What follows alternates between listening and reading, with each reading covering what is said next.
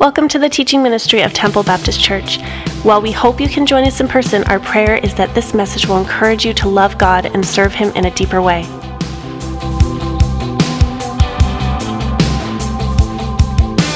Thank you so much, worship team. I appreciate that. Welcome back to those who have been here from the very, very beginning of this series of our study of David, and a special welcome to you who are just joining us now on this journey. If this is your first time, by the way, here at church with us, we just want to offer you a very special welcome. Thank you so much for sharing part of your weekend with us here at Temple Baptist. My name is Donald, and I'm one of the pastors here. 5 weeks ago, we began a brand new series. We introduced this new character, and his name is David. Now, for most of us who maybe grew up in the church or have any kind of familiarity with this person, David, we know him as King David. But long before he ever was given that title, long before he always had the crown put on his head, long before he ever wore royal robes, he was just David. In fact, maybe in his home, he was just Dave.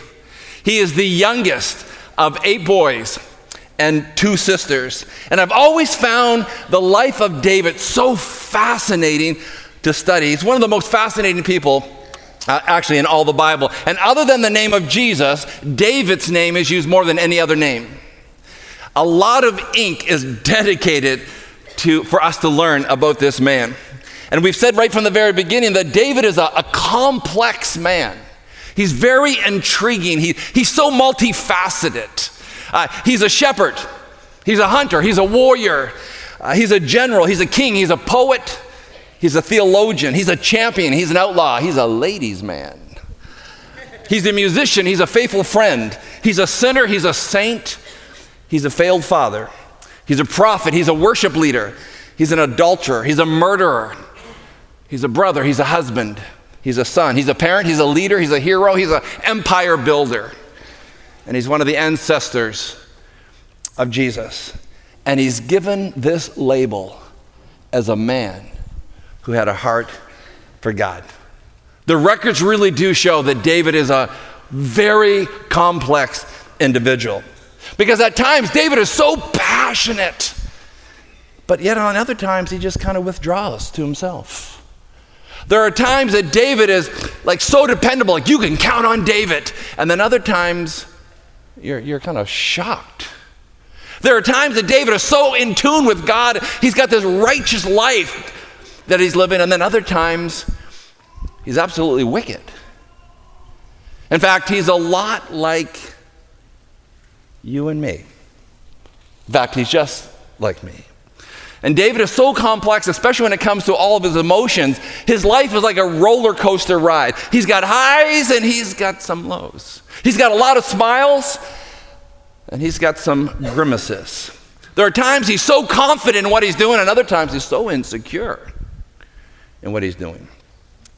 He's an Eagle Scout one day and a convicted murderer the next. A great military genius, and yet he can't even control his own family. There's angry Dave, and then there's crying Dave. There's godly Dave, and there's chief sinner Dave. And yet, somehow, God gives him this label as a man after God's heart. I don't know about you, but honestly, that really gives me hope. We find reassurance because we ride that same roller coaster ride. The heart that was for God was a checkered heart. And as I said before, there is so much in David that I wish I had, I long to have in my life, and other things that I'm scared to death that I do have in my life. And we are first introduced to this man, David, when he's 15, 16 years old. He's thrown onto the stage for all of us to see. He faces a 9'9" giant named Goliath, and he takes him down. And he becomes the national hero. He's a rock star. Every baby boy born that year was named David. He is the #1 bachelor. Every parent wants their daughter to marry David. And songs are written about him that soar to the top of the music charts. He has it all. He really is living what they would say the American dream. And then one day, he's a hunted man. One day, he becomes a fugitive on the run. Now we're going to continue where we left off last week in our story. And last week, remember we talked about how David panicked. I mean, the man who writes, Lord, you're my refuge, you're my tower of strength, you're my stronghold, you're the one that I can depend on. He panics. David panics because he gets gripped by fear. He feels so abandoned. He feels lonely. He feels so rejected. And he panics. And when he panics, he did exactly what you and I do. He made up some stories to cover his tracks. He fabricated some stories just to cover his tracks. In fact, what David ends up doing is lying. He tells a bold-faced lie to a priest, and it became a very costly lie, because that priest lost his life because of David's lie. And not only did the priest lose his life, 85 of his family members were killed. All because David panicked. And not only did we discover that when he panicked, some of the lies that he told, we find out that he made some very irrational decisions. And that's what we do oftentimes, right? When we panic, all of a sudden we make decisions that we thought we'd never make in our life. And there's David, made an irrational decision. Who in their right mind would go hiding in the town of Gath, which is Goliath's hometown? The man that he killed, their hero, he goes to their town with his piece of property, Goliath's sword. It is so irrational what David does. But hey, that's what we do when we panic. And then last week, of course, we finished off that David is on the run, and he's anointed as the next king of Israel. You think he should be living in a castle, but he's living in a cave. He's just in survival mode. And we find out that some people find out where David is, and they go join him. A band of men join David. And really what David does is put together a militia. And the men that have joined David, by the way, are not the best of men. They don't have a great reputation. In fact, in 1 Samuel, the book describes these men as men who are distressed, men who are in debt, and men who are discontented. That's who joined David. These are men who had issues in their lives, men who didn't pay their bills, and men who are complainers. And they have abandoned turned their back on their own king, Saul, and their country. And they have joined David, and they'd be willing to lay down their life for David. Really, they're kind of they're bad dudes. They'd pull a knife and use it and never give a second thought about it. David is almost like a godfather of a mafia. What's taking place right here? He's a fugitive, and he's a man on the run. He's a wanted man. In fact, his picture is in all the post offices. Right? He's on the top of the list for the FBI's most wanted. King Saul is in hot pursuit of David. And remember, Saul is extremely jealous, extremely insecure when he's around David. It's his own son-in-law. He's so jealous, even when someone brings up David's name. And he makes a decision, I want David. He sends out his men. I want him dead or alive. Just bring him here. And Saul is so threatened that he's going to lose his kingdom. He's so desperate to pass it on to his oldest son, Jonathan. But even Jonathan knows he's not going to be the next king. And Saul becomes so psychotic, schizophrenic, manic depressive. He's dealing with all these mental issues as he's trying to hunt down his son-in-law, David. Now, David lived about 3,000 years ago, about 1,000 years before Jesus was born, and yet we can relate to him in almost every area of his life. And this morning, we're going to look at an event in David's life that is so remarkable that if it wasn't recorded for us, you may not even believe it yourself. And the story begins in 1 Samuel chapter 25. So if you have your Bibles or a smartphone or something you can follow along, you can turn to 1 Samuel chapter 25. 1 Samuel chapter 25, where we'll pick up the story. And just as we do, let's just pause for a word of prayer.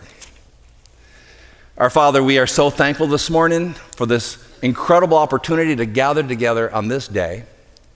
And Lord, we thank you for this book, the Bible, that we can read and learn of you and really be in awe of who you are. And I pray, Lord, that over the next few moments that we'd be able to catch those fresh glimpses of who Jesus really is. So, Lord, we pray that we would sense your presence with us here this morning. Do a work that only you can do. We pray in Jesus' name. Amen. You there? 1 Samuel chapter 25. We're going to pick up the story in verse 2. It says, then, it says, and a certain man in Moan, who had property there in Carmel, was very wealthy. He had 1,000 goats and 3,000 sheep. Let me tell you, this is a big deal in this time frame. 3,000 sheep. He is what we would call loaded. He's got a lot of coin. He's got a lot of ching-ching happening in his life. Okay. People have been very envious of this situation. 1,000 goats and 3,000 sheep. Anyway, let's continue on. Verse 3. His name was Nabal, and his wife's name was Abigail. She was an intelligent and a beautiful woman, but her husband, a Calebite, was surly and mean in his dealings. So we're introduced to two brand new characters, Nabal and Abigail. And what we find out is Abigail is this intelligent, clever, smart, intuitive woman, breathtakingly beautiful, and she's married to what we would call a harsh man to deal with. Like, no one wants to get into a business deal with this guy. He's the kind of guy that would double cross you just to kind of make an extra dime for the payroll. This is the kind of man we're dealing with. Okay, let's continue on. Verse 4. While David was in the desert, he heard that Nabal was shearing sheep. Stop right there for a second. It's sheep shearing season. Don't say that too fast. You may regret it. But what's happening here? This is when, during the sheep shearing season, this is when we would call this payday. We'd call this when the money is beginning to flow. This is when you finally get the fruit of your labors. It's all coming in. This is the time that puts a smile on your face because you know you're finally bringing the bacon home. This is the day that you're going to make a huge deposit in your own bank account. And bosses are feeling quite generous during this time. And of course, Nabal should be feeling very generous because he's got 3,000 sheep that he is shearing. Now, I've only been to one sheep farm, and there was 200 sheep. It smelled, it was dirty, and I have no desire to go back. I remember the owner sent me out to the field to get something. We were going to gather some sheep to use actually in a Christmas production. And so, the sheep, they're out there. And I just remember trying to avoid stuff. You know what I'm saying? That stuff that's on the ground. This man has 3,000. That person only had 200. What David is saying here, in fact, let's just continue reading the story. It's sheep shearing. So this is David. So David sent 10 young men and said to them, go up to Nabal at Carmel and greet him in my name. Say to him, long life to you, Nabal. Good health to you and your household, and good health to all that is yours. Now I hear that it is sheep shearing time. When your shepherds were with us, we did not mistreat them. And the whole time they were at Carmel, nothing of theirs was missing. Ask your own servants, and they'll tell you that. Therefore, be favorable toward my young men, since we come at a festive time. Please give your servants and your son David whatever you can find. What David is saying here is part of the reason, Nabal, that you have done so well is because of my men. See, we saw you out in the wilderness. You were ripe for the picking.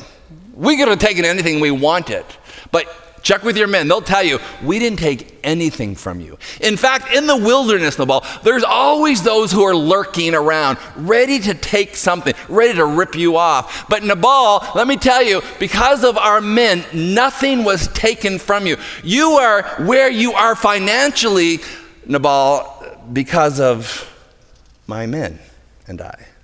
In fact, go ahead and ask your servants if you don't believe me. And so, pick it up. He says, please give your servants your son David. Okay, in verse 9. When David's men arrived, I think I'm lost here. Go ahead and ask your men. Verify what I've just said. Sorry about that. Really what he is saying here in this particular story is that Nabal, because I've been so good to you, be good to me. We know that as, I think we call that the golden rule, isn't it? Right? Do unto others as they've done to you. By the way, that is not a Chinese proverb. That is not a Confucius say statement. That is not a Buddhist mantra. That actually comes from the Bible. Do unto others as you would have them do unto you.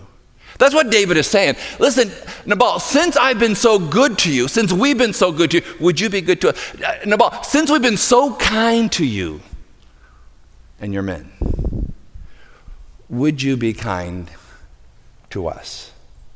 And in verse 9, it says, and when David's men arrived, they gave Nabal this message in David's name, and they waited. They're waiting to see exactly what Nabal will say. Because these men and what David all makes sense. Hey, you've done so well because of us. We've been good to you. You can be good to us. I think they're expecting a certain response. We'll look at the response that they actually get. Verse 10. Nabal answered David's servant, who is this David? Who is this son of Jesse? Oh, I hear many servants are breaking away from their masters these days. Why should I take my bread and water and the meat that I have slaughtered from my shears and give it to men coming from who knows where? And David's men turned around and went back. And when they arrived, they reported every single word. Seriously? Who is David? He's nothing but a fugitive. Everybody knows in our country he's a marked man. The king's going to eventually get him. I owe him nothing. And I didn't ask for his help. That's Nabal talking right here. So forget you, David. I'm not paying you a red dime. That's basically what he has said. And so David's men, they go back, and it says they reported every single word that was told them. It'd be interesting to see what David's response is. Let's continue reading. In verse 13, David said to his men, put on your swords, boy. So they put on their swords, and David put on his. About 400 men went up with David, while 200 stayed with the suppliers. And one of the servants told Nabal's wife, Abigail. So the men go back. They say, David, this is word for word what he just told us. And David's response is, oh, that's how you feel about it, Nabal. That's the way you feel about it. Boys, get your swords ready. We're going to get some loot for us. And whether Nabal is dead or alive, it doesn't matter to us. We're getting what is owed us. And notice no questions are asked. None of David's men said, well, David, do you think we should maybe put a strategy together before we actually go down? How do we know what kind of defenses that they have? Or, none of them say, David, I'm really tired. I'd like to put my feet up on the sofa tonight and just kind of relax, watch a little bit of TV. No, they don't say any of that. They say, okay, boss, we can go. We can go slit his throat and be back before the end of the first period of hockey. We'll get this done. No questions asked. So what has happened here is David's immediate response. What has happened is actually David has lost any self-control that he once had. I don't know if that's ever happened to you, where someone has pushed your buttons to the point of breaking that you lose all self-control that you ever had. Well, that's kind of what's just happened here with David. Now remember, David is on the run, and he's been on the run for years. He's a fugitive. He's a hunted man. I mean, he's not that innocent boy that we first learned about when he was 15, 16-year-old when he was on the stage and he takes down a giant. He's had a lot of life experiences in the last little bit. In fact, he's gotten married and he has a failed marriage. Because at this particular time, when he went running, King Saul took his wife and gave her to another man. So he's got the disappointed of his marriage has collapsed. He's on the run. He's a hunted man. He's done some things in his life that he's regret. I mean, this is not the same David that we were introduced to just 6 or 7 years ago when he was a young teenage boy. And what we find out is that David is basically just surviving. He's in survival mode. He's trying to make the best of it, living off the land and trying to feed his own men. I just can imagine the pressure that is weighing him down. And then David begins to justify what he's about to do. Ideas are running through his head. He is convinced that what he's about to do, I am justified about doing that. I don't know, has that ever happened to you before? Where, you feel so justified, you were going to give somebody a piece of your mind. They have pushed you and pushed you to the point of breaking. Maybe it's somebody at your work, maybe it's a coworker, and you have rehearsed the words over and over again in your mind, and you are ready to march right down that hallway and let them have it. Whatever self-control you once had, you've lost it. Well, that's kind of the situation here with David. That's why I say we can relate so easily to this man who lived 3,000 years ago. Well, let's continue with the story. So one of the servants told Nabal's wife, Abigail, David sent messengers from the desert to give your master his greetings, but he hurled insults at them, and yet these men were very good to us. They didn't mistreat us, and the whole time we were out in the fields near them, nothing went missing. I mean, night and day, they were like a wall around us. All the time we were herding our sheep near them. Now think it over and see what you can do, because disaster is hanging over our master and his whole household. Like, he has overheard, he has seen their response. He knows exactly what's going to happen. He's overheard that whole conversation. He saw the response of those men. They're going to go back to David and report. He feels at any moment there's going to be disaster that's going to come in that household. And he goes on to say that his master, Nabal, her husband, he is such a wicked man that no one can talk to him. You can't reason with this man. Which is interesting. The employee is talking to his boss's wife saying, your husband is unreasonable. He's unreasonable. And so she's given this piece of news. And it says in verse 18, Abigail lost no time. She acted very quickly. She put a whole strategy together. She whiteboarded the whole thing and was ready to go and put it into an action plan. She's a smart woman. She's very intelligent. She's a clever lady. And so, continue reading the story.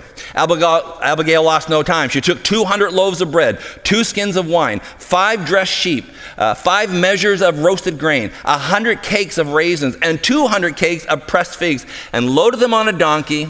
Then she told her servant, go on ahead, I'll follow you. But she did not tell her husband, Nabal. So she's doing all this arranging. She's trying to cover actually what her husband has done. And she's already sent her husband, just go, tells the servant, just go, quick.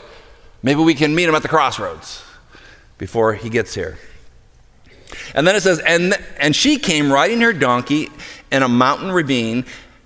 There were David and his men descending toward her, and she met them. I don't know what's going through her mind. I picture her heart is pounding, palms are sweating, like I don't know how he's going to respond to what I'm about to say. So picture the scene. Here's this lady who's down in the ravine. Maybe it's the valley. Maybe that's where the fertile ground is. But she can see David and his men, and they're coming down the mountainside. She can tell that they're ready for battle. They've got their swords. They're coming for. They mean business. And it says that she waited for them. And then the Bible says The Bible actually tells us what David is thinking. Remember I said about justifying yourself? So David's coming down. I mean, Abigail's got stuff going on in her mind. I wonder what he'll do once I try to intersect with him. But David is also, his mind is spinning. In fact, the Bible tells us exactly what David is thinking when he's coming down that mountainside. Let's continue to read here. So she sees David coming down. Verse 21, David had just said, this is what he's thinking, it's been useless, all my watching over this fellow's property in the desert so that nothing of his was missing. He has paid me back evil for good. May God deal with David, be it ever so severely, if by morning I leave alive one male of who belongs to him. He is fired up. He is angry. And he's rehearsing this the whole way to Nabal's house. It's all going through his head. Who is this guy? I've done so much for him. That's how he pays me back? For my good, evil towards me? So picture this scene. Here's this wealthy woman, very influential woman, intelligent woman, beautiful woman. And she's at the bottom of the ravine, at the road where he's going to be coming down. She's married to a very influential man. The Bible says she bowed at his feet. A fugitive, a man on the run. She bows. A woman of status bows to a fugitive. See what happens. It says in 23, when Abigail saw David, she quickly got off her donkey and bowed down before David with her face to the ground. And she fell at his feet and said, my Lord, let the blame be on me alone. Please let your servant speak to you. Hear what your servant has to say. May my Lord pay no attention to that wicked man, Nabal. He's just like his name. His name is Fool. And folly goes with him. But as for me, your servant, I did not see the men my master sent. Now, since the Lord has kept you, my master, from bloodshed and from avenging yourself with your own hands, as surely as the Lord lives and as you live, may your enemies and all who intend to harm my master be like Nabal. And let this gift, which your servant has brought to my master, be given to the men who follow you. Please forgive your servant's offense, for the Lord will certainly make a lasting dynasty for my master, because he fights the Lord's battles. Let no wrongdoing be found in you, as long as you live. She's a clever lady. She's very smart. And she does something, let's be honest, that a lot of ladies do. I don't know if the ladies, did you recognize what was going on here? Did you notice how she kind of strokes his ego? David, you're doing the Lord's work. David, may he protect you. Oh, David, you hunk of a man. It's like she's patting him on his head. Good boy, good boy, good boy. And that's, can't we be honest? That's kind of how ladies get men to do stuff, right? That's how you get your husbands sometimes to do stuff, right? Oh, honey, those biceps of yours, I bet you could lift that sofa by yourself to the other side of the living room while I'm redecorating. And you're like, I think I can, right? Oh, we know, we've caught on. Oh, honey, you're so smart, I bet you could balance the checkbook this month. Right? She knows exactly what she's doing. She is waxing eloquent. And she says, God has a great plan for you, David, because you're doing the Lord's work. And in verse 29, it actually says, even though someone is pursuing you to take your life, the life of my master will be bound securely in the bundle of the living by the Lord your God. But the lives of your enemies he will hurl away as from the pocket of a sling. See what she's just done there? She's just made a reference to Saul. Hey, listen, everybody knows you're a 100-man, David. Everybody knows the king is after you. But David, you're doing the Lord's work, and he's going to protect you. And then she even makes a reference to one of his victories. He says, your enemies will be taken out like a stone out of the pocket of a sling. She brings that reference back up to David. And know what he's doing? He's melting in her hands. is like he's like putty in her hands. And here's really what she's saying. When it's all said and done, David, when it's all said and done, what story do you want to tell with your life? What's the story that you want to tell? Because quite honestly, David, this story can end in two ways. Your story can end in two different ways too. Here comes a bloodthirsty man who's on the hunt for revenge. That's how David's story could end. Or she's saying, but David, your story could also end that you would be a gracious man. That would be gracious to a family, even though the family deserves your anger. And so David's temperature begins to lower. In fact, if you continue reading the story, he says, Abigail, you've had very good judgment, and I didn't. And I didn't. And that was very smart of you. It was wise of you, very intuitive of you to come with this food and stuff for me and my men. In fact, in verse 35, it actually says that David accepted the gifts and said, I will not destroy your family. I'll not destroy. And he turns around and goes back. It kind of reminds me, it's like at the very last minute, disaster is prevented because of this lady. Kind of reminds me of, I don't know if you ever watched the TV show, it was called 24, Jack Bauer. I love that show. And you ever notice at the end of every episode, it was at the very last second he saved the world before there was another terrorist attack at the next episode. But it was always at the last second. You know, you see that clock ticking down. There's 1 minute left on the TV show and it's down to 30 seconds and you just know Jack Bauer's going to do something. And he does every week. For 8 years, every week, he saved the world. Well, that's kind of what's happened here. At the very last minute, she intervenes. And he accepts. And David goes back with this man. I don't know what's going through her mind. I don't like this. If she's like, I don't know if she was holding her breath the whole time, just nervous, like what will his response be?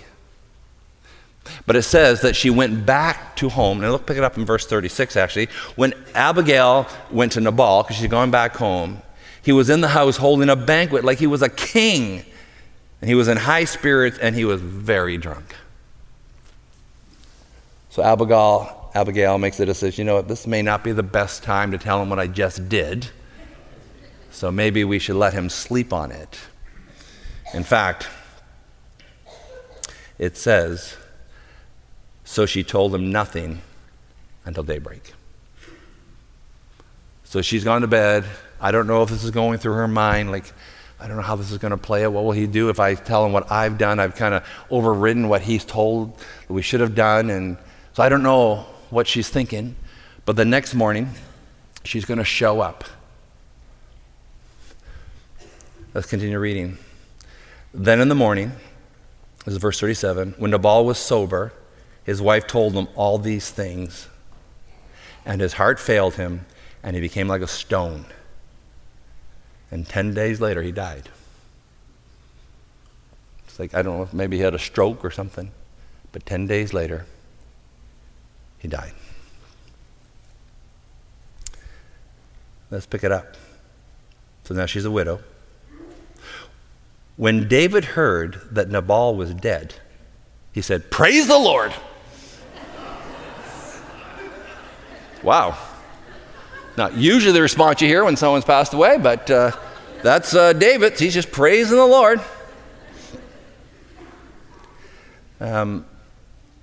Go down. Let's keep on reading.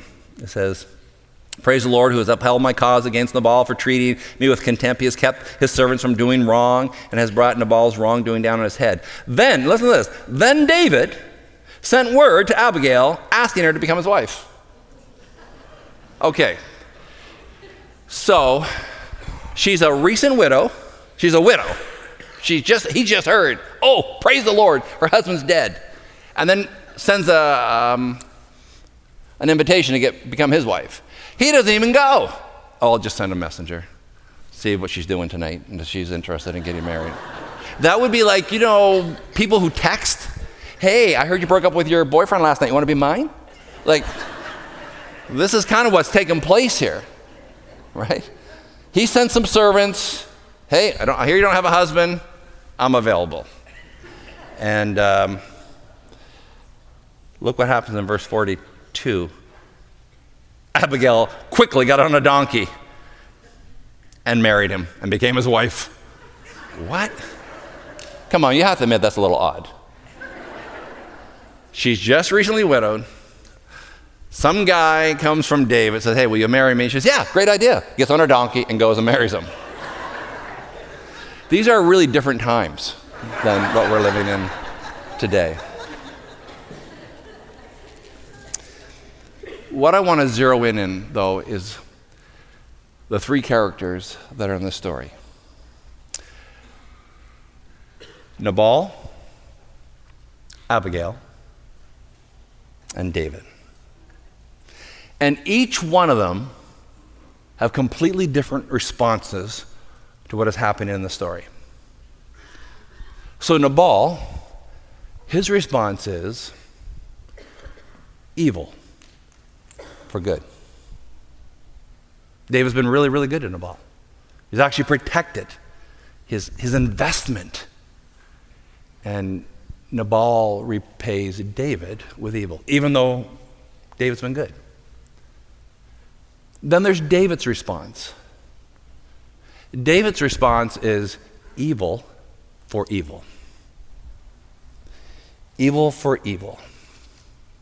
Which actually is very typical of this period that he's living in. I mean, he's living in this history, this time when the rule was an eye for an eye, right? You know that? A tooth for a tooth. That's what you did during this time. Someone treats you evil, well, the only thing you can do is you treat them back with evil. They treat you with kindness, then I'll treat you with kindness. That's kind of the mindset. So nobody would have any problem with what David's doing in this time period. Nobody would go, oh, David, you're so mean. No, that's just how people lived. That was kind of the mindset of the people during this day. No problem thinking this way. This is how the world lived. But it's Abigail's response that is really different. Abigail's response is good for evil. So you got Nabal, who repays good with evil. You got David, who's going to give evil for evil, which kind of makes sense. But Abigail, David's coming to unleash evil. But Abigail gives good for evil. This is so much more like how the New Testament talks about living. Because in the New Testament, in fact, I have it, you don't have to bother turning there, but in 1 Peter 3:9, Peter is talking, he says, do not repay evil with evil, or insult with insult, but with blessing. Where in the world did Peter learn that? That's not normal thinking. He's saying here, be proactive and actually pour a blessing on people who've insulted you, who've been unkind to you. That is so radically different how the Old Testament is set up, right? An eye for an eye, a tooth for a tooth. But Peter says it, and I'm thinking, well, Peter, where did you learn that from? That's crazy talk. That's crazy talk. But I think what we've discovered is that though I always thought Peter might have been nodding off during those long sermons of Jesus, he actually was listening. He was listening that day that Jesus preached his most famous sermon, the Sermon on the Mount. And it's a long, you think I speak long? Oh, you should read that. That's long, right? And David wasn't nodding off that day. And heard exactly what Jesus said. In fact, let me read it to you. This is Jesus' words. You've heard that it's said, love your neighbor and hate your enemy. Right? You've been taught that all your life. That's the Old Testament way. Hate your enemy, but love your neighbor. That's kind of the normal way people lived. But this is what Jesus says. But I tell you, love your enemies and pray for those who persecute you. That is so radically different. That is so different than the story we're just reading about Nabal and David. But Abigail has more of a New Testament approach, which would be so radical during this period that the story is taking place. Amazing to me. And for those who are Christians here this morning, by the way, if you're here this morning and you would say, I'm a follower of Christ, I'm a Christian, this may be the most Christ-like thing you ever do in your life. Repaying evil with good. And that's what Jesus is talking about here. As we kind of wrap some things up, I just have a couple questions. And I like actually how Andy Stanley put it. He said, do I really want to be even with someone that I don't even like? Now think that through. Do I want to be even with someone I don't even like? To get even with someone that I don't like is to be like someone that I don't like. And do you want to be like someone that you don't like? So why do we act like people that we don't like? Because honestly, it's easier. It's easy. In fact, it's kind of natural. It's kind of the natural response to do that. And what story, and what is the story that you want to be told with your life? And that's what Abigail asked David. David, do you want your story to be told that you're a man of bloodshed and innocent lives were killed? Is that the story you want to pass down, David, to your children? Is that the story that you want to be told? By the way, it's a great question to ask yourself, whether you're a Christian or non-Christian, unreligious, agnostic, atheist, what's the story that you want to be told with your life? Because every event in your life shapes your life. It does, it shapes your life.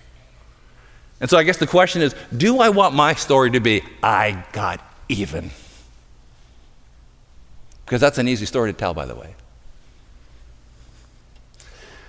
Let me ask another question. What would it look like? Just imagine, what would it look like for me and you to return good for evil? And by the way, as a Christian, honestly, that's not even an option. That's basic Christianity. That's a freshman course. That's Christianity 101. But what would it look like if I returned good for evil with my ex?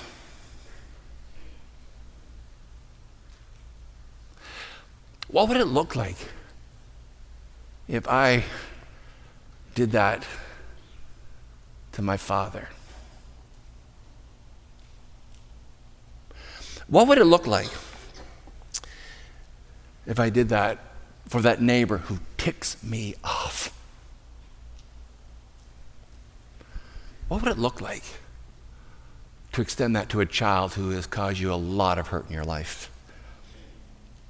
To a dad who's left a lot of emotional scars? What would it look like to return good for evil? By the way, to do nothing is what we call mercy. But to be kind is grace. To give what you don't deserve is grace. And let me tell you, that is God's story. That is God's story. God returning good for evil. I really want to challenge you. Don't settle for even. It's too easy. It's easy. Don't write a predictable story. Write a remarkable story. You may be here and you may say, well, Donald, that's very easy for you to say. You live in this little dream world of yours, but you don't know my ex. You don't know my mother. You don't know my father-in-law. You don't know what my child has done. You don't know what my boss has done for me. You don't know how my brother has treated me. I get it. I don't. You're right. I don't understand all your circumstances. But I want to let you know, these are not my words. These aren't my words. This is actually what Jesus has said. The truth is anchored in your Father who is in heaven. We're to try, I understand, we're to try to live our lives to be like our Father, who, by the way, gave us good for evil. Because while we were yet sinners, while we were still battling out with God, while we were evil in God's presence, God returned good by sending his son Jesus. So the question is, what will be the story that you write with your life? Will it be predictable or remarkable? Let's pray. Our Father, this morning, we're just so incredibly moved so many times by your goodness towards us. Lord, we read a story like this, and once again, we see what Jesus has done for us by extending to us grace. Lord, thank you that you were so proactive in pursuing us in our relationship. And Father, this morning, if there's someone here that is just struggling, maybe they're struggling in their relationship with you, I pray, Lord, that today they would just surrender it all, give it all to you. Lord, perhaps there's even people here today that are ready to write a part of their story that they're going to regret later this week. I pray, God, that you would hold them back, that they would reconsider, that they wouldn't just go ahead and write a predictable story that is so easy to write, but actually they would write a remarkable story with their life. So thank you. Thank you for that reminder that we don't have to live like everyone else, evil for evil, but we can be radically different, returning good for evil. We pray these things in the most powerful name that we know.